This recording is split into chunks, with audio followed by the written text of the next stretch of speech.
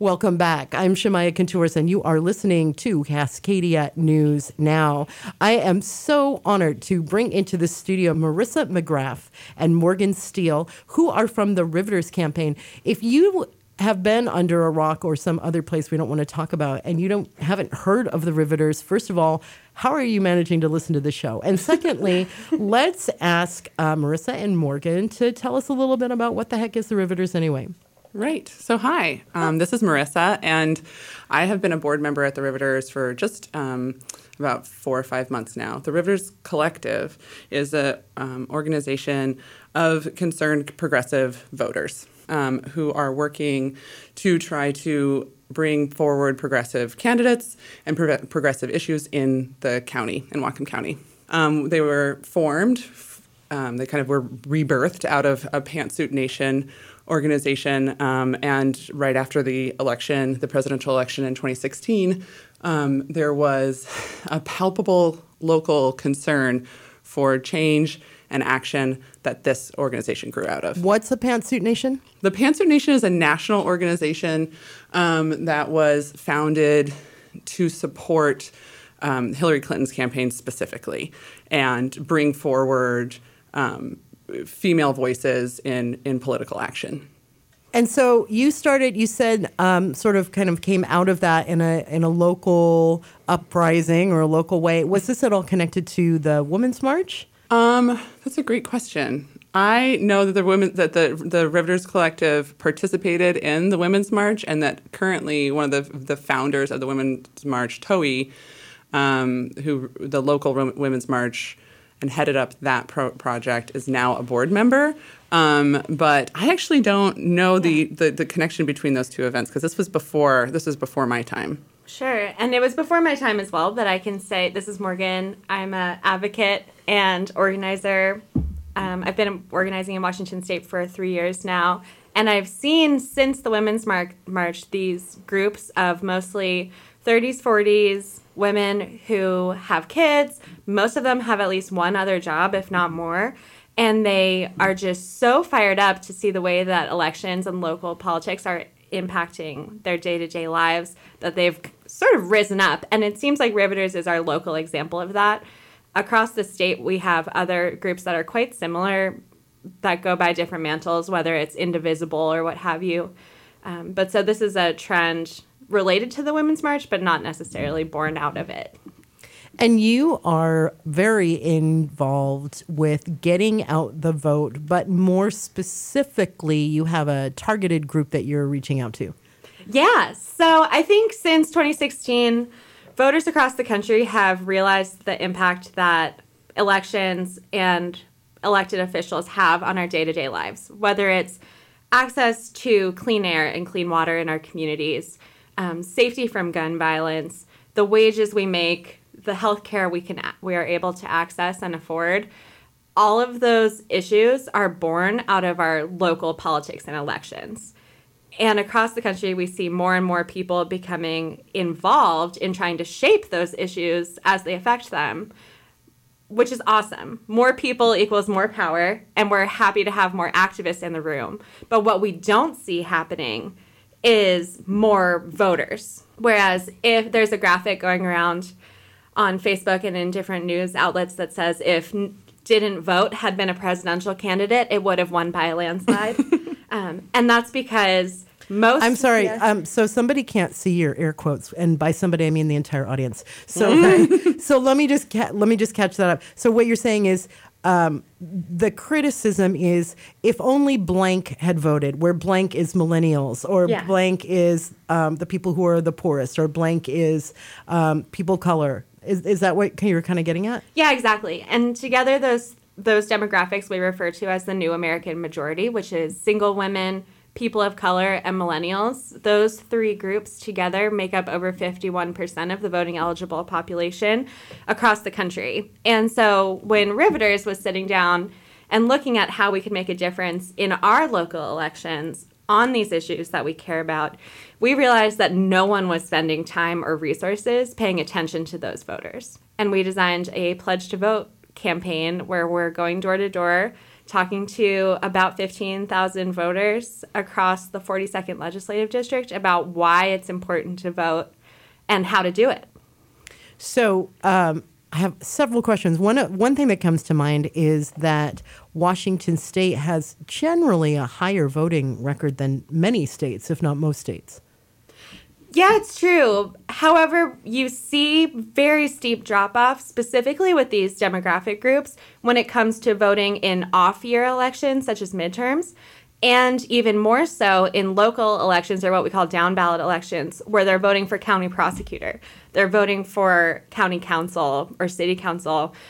We see steep drops by the hundreds of thousands in Washington State from presidential voting to voting for city council. And the people who are not voting, and the reason why this is concerning to groups like the Riveters, is that it's not the same across demographic groups. It's specifically those new American majority voters, women, people of color, young folks who aren't showing up, which means middle class, older white Americans have a better say in our local government than the rest of us. They're overrepresented. Exactly. Right. Yeah, and it's just trying to do the work to make sure that the government that we have is representative of the actual constituency. And so when we're going out and working with these disengaged voters, we don't necessarily know how they would vote. We just want our elected officials to actually be representative of the populations that they are going out and making laws for. So I've been hearing it more and more that that bad politicians are elected by when good people don't vote.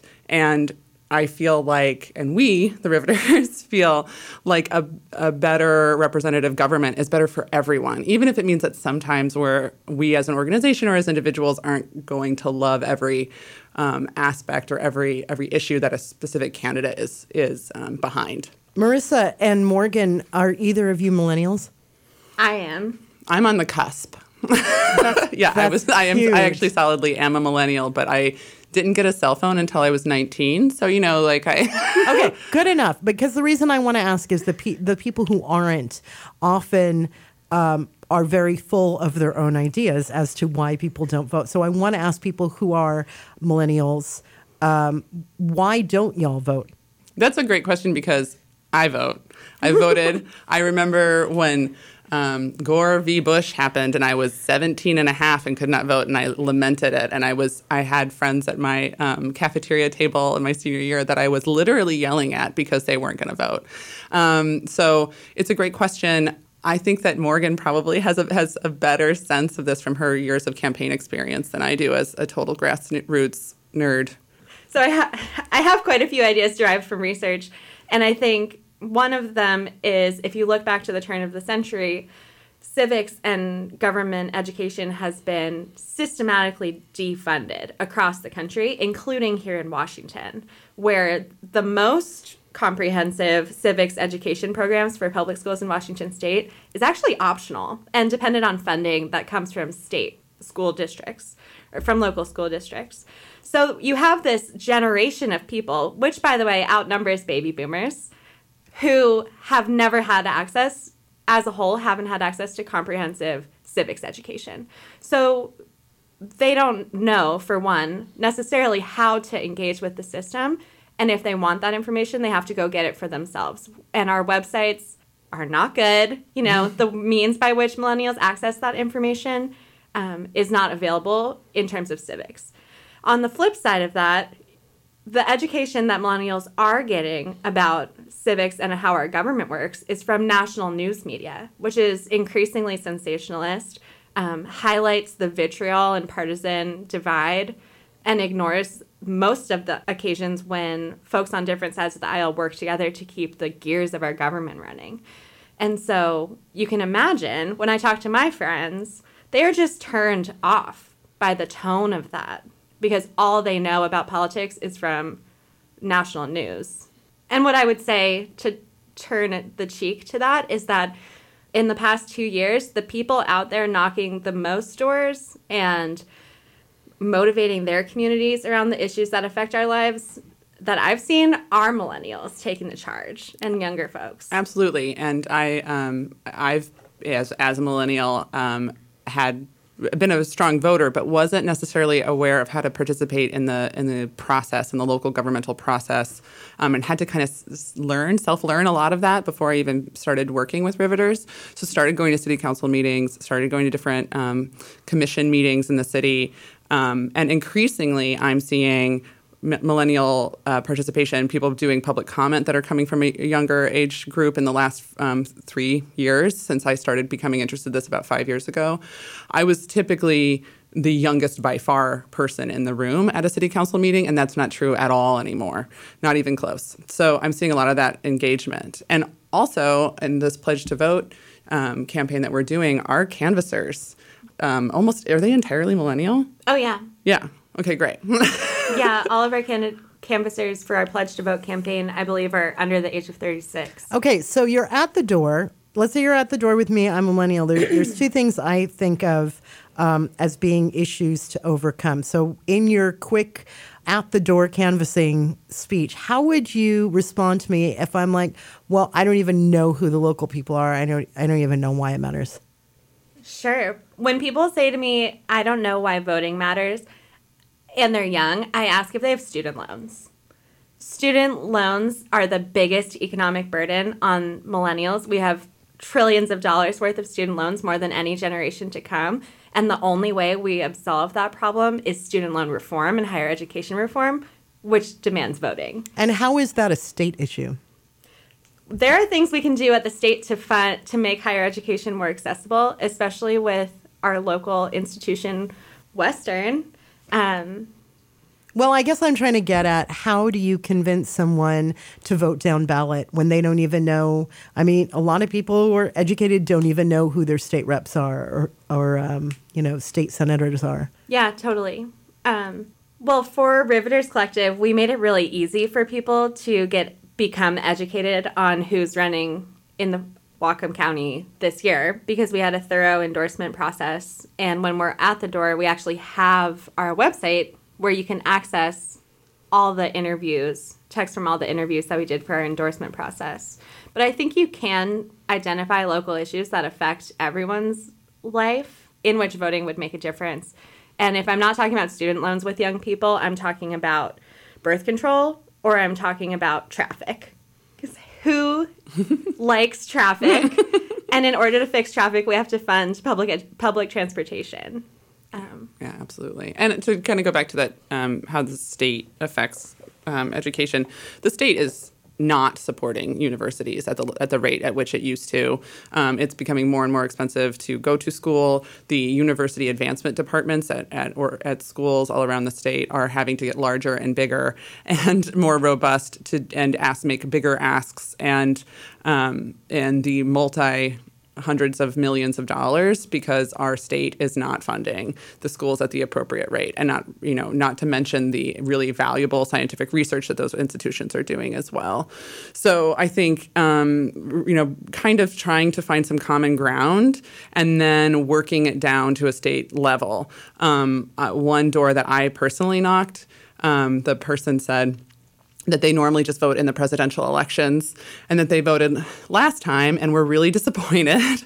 And I was able to bring and make a connection between that national election in 2016 and our local state senator in the 42nd district, and how they support each other. Well, and this person had no idea that this person had no idea that this connection was that local, and no idea that our state senator was the person that invited Donald Trump to our county. Well, that's exactly the second thing I wanted to get into, which is despair. How do you acknowledge and challenge the lack of voting that comes out of despair? I think that sorry, it's probably not the best radio sound to make. I kind of liked it. So that's my own despair making its way out, because it's a real feeling and it's palpable for many of us. And some people are having a really hard time getting past it to act. And I am all for people, doing political action at where they can get, how they can, if they need to do some serious self-care and just turn off the news for weeks or months at a time. I understand and can relate to that. But I think how you get past it is by giving people a spark of hope at a local level, looking at people and issues that are coming on ballots that could make serious changes for at least their neighbors, and acknowledging that the big, loud noise that we see when we engage on a national level can make especially those of us up here in the Pacific Northwest feel completely isolated, completely separate, like the rest of the world is going crazy and we're just trying to hide up here between the mountains and the Sound. And but that there are real opportunities to make change for you and your neighbors by just getting a little bit more informed and making that little bit of extra effort to put your ballot in the mail. I am from Illinois originally. I cannot believe that people think that it's too much of a hassle to mail in their ballot. I had to take a day off of work when I was in college and school. They didn't shut down my classes for the day to go to vote, and I would have to line up in some cases for 4 hours in order to vote physically in a place. And now we're in a situation where we can mail in our ballots. They made it free. Everyone that's listening to my voice, you don't even have to put a stamp on your ballot anymore to mail it in. This is the lowest barrier that anyone in our country is dealing with in order to be able to vote. Please vote. So just to remind everyone, this is Cascadia News Now, and I'm sitting here with the fabulous Marissa McGrath and Morgan Steele from the local Riveters Collective. And far be it from me to tell you how to do your job. I was just imagining if I was at somebody's door, I might kind of lapse into Washington State as champion of the world and talk about our man Jay Inslee and how, like, what the fabulous things he's doing on behalf of immigrants and behalf of dreamers, and my personal political crush Fergie, the Attorney General Attorney General Ferguson, who has initiated several lawsuits and is winning lawsuits against the nation and some of their policies, and they are seats that are challenged, and that is one way that we are leading the country and actually taking a stand for people when maybe I as an individual can't do anything about children who are separated from their parents. And I know the people I've elected are doing that. And secondly, initiatives like the Climate Change Initiative, it is the first one that may actually pass in the country.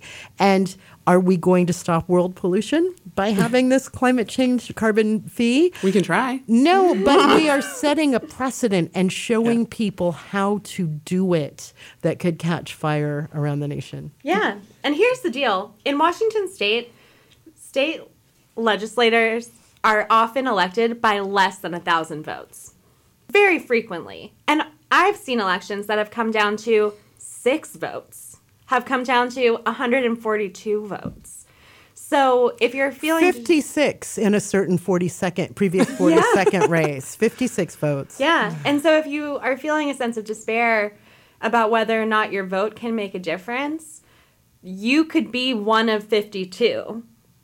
And to build off of what you were saying, Shemaya, Whatcom County is such a microcosm for the biggest issues of our time right now, from climate change to immigration justice to women's health and reproductive rights. We have the opportunity to be champions on these issues, but only if all the good and well-intentioned people of Whatcom County turn out to vote on November 6th. Absolutely. And one of the things, one of the strongest ways I think one can counter despair is to party.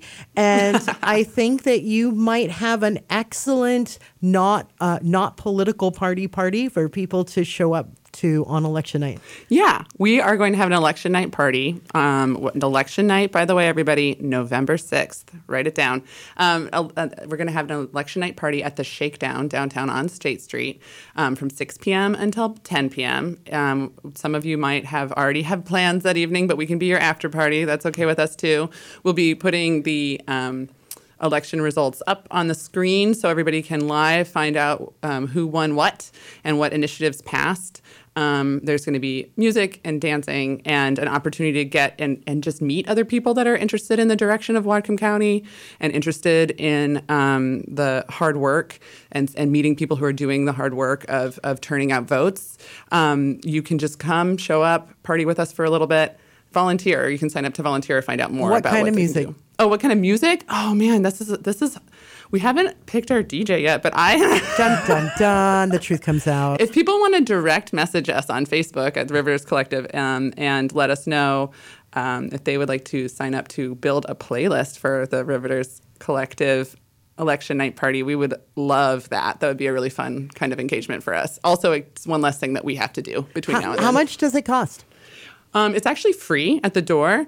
We are going to be accepting donations for families who have been affected by ICE raids. So families whose relatives have been detained by ICE. We will be accepting donations to support local Whatcom County families. But that's it. You can just come in and enjoy a nice time with us. Is there an age limit?